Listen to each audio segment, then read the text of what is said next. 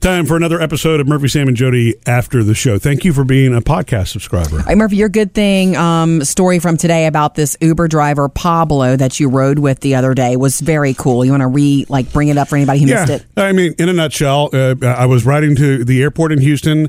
A guy by the name of Pablo was the Uber ride. And as we spent our time talking, he was not only fantastic at what he did, he shared a story about leaving Argentina to move to the United States to try to find a better opportunity for his family. He'd lost his job there, and in the process discovered that he really needed to learn English as a second language, and to make ends meet. He uses Uber not only to make the extra money, but that's how he kind of very quickly learned the English language along with a course he was taking. Now he's been Ubering for 4 years now, and so he uses his Uber experience asking people questions to learn more about America and people, but it helps him strengthen his skills. Yeah.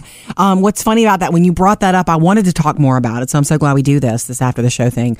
That is true in anything that you do. You'll sign up for something, whether it's a photography class or a job. You'll take a job saying, this is what my plan is. This is what I'm doing. This is my purpose. And for him, it's to drive people and make money for his family.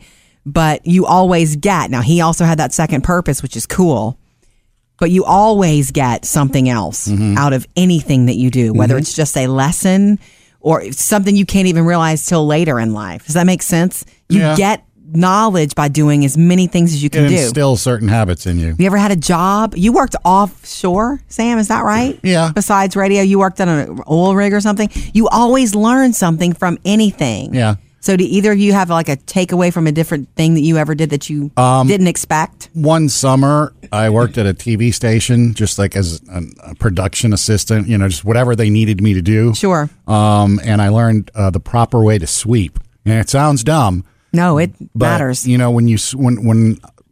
I sweep, you just sweep, get the stuff moving. Because it's in a TV studio, you don't want to stir up all the dust and the dander and all that to get up in the lights and mess. So this guy showed. Now, of course, he could have been yanking my chain, but it was to not throw the broom where it's sweeping up. You're just keeping the broom on the ground and pushing things, basically. Right. Being almost like if you had a push broom. And it's like you think of that every time that you sweep. And this was my high school, after my high school senior year.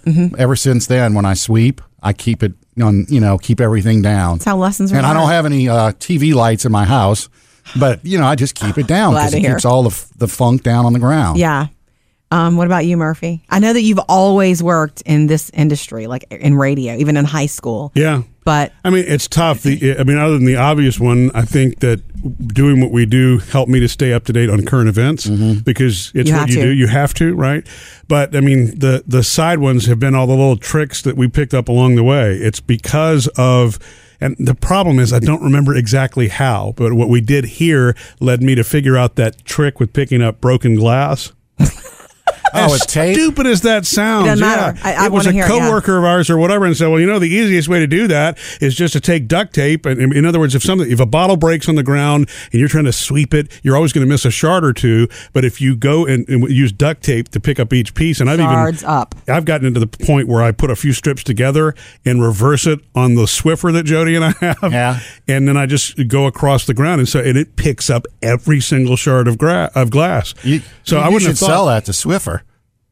You mean, so they can make some money with it? Yeah, good idea. I don't know how you protect yourself from them just taking it and running with it, but yeah. But it's weird how, I don't want to say it's because of what we do for a living, but it's close. And that's a weird one. Yeah. So yeah, I guess you don't expect, it's really cool when you can use your job role as an opportunity to learn other things outside of the skills you need for that job. Yeah. One of the things I've also picked up, and this might sound a little inside, is timing. Because working in radio, you're timing a lot to get to the next thing. You have to move. A lot of things have to be precise. I guess just like at NASA, it's got to be precise. Yeah. And so whenever anything comes up and somebody's like, "Hey, we got to do this and this and this. When should we leave? Or how long do you think?" And it's like you sit there and you spit it out, and it's like, "Wow, how did you do that?" It's like, well. That hasn't worked for Murphy, really? The timing thing, but it works for you. I'm glad, Sam. What about you, Jody? Yeah, really. I mean, Jody's the one who hasn't revealed hers yet. I'm sure. Does it have to do with that first job at McDonald's in the drive-thru?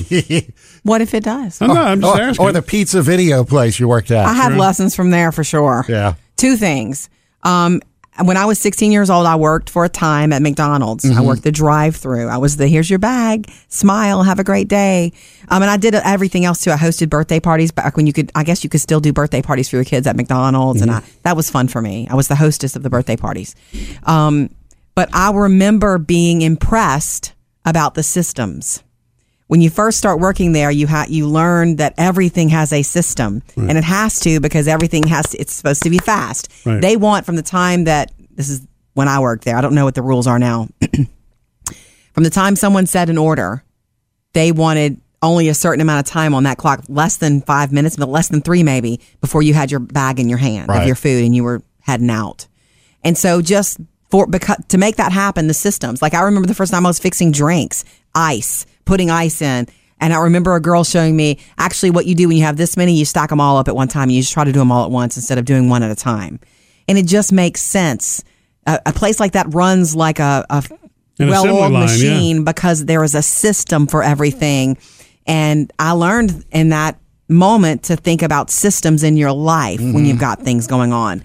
You're good at that, though. Jody always knows how to, if she's got 4 things like going, a drive-through, baby. How to make it happen. Yep. You run the house like a drive-through. Also, one thing that did stand out to me, though, about the pizza place I worked in was a video store, which even say those words. Today, I know. But it's a video rental place and pizza, which is an interesting combo to me. It was fun. It makes sense, but it seems weird to try to run. It was just a video store at first. I mean, passing out greasy videotapes.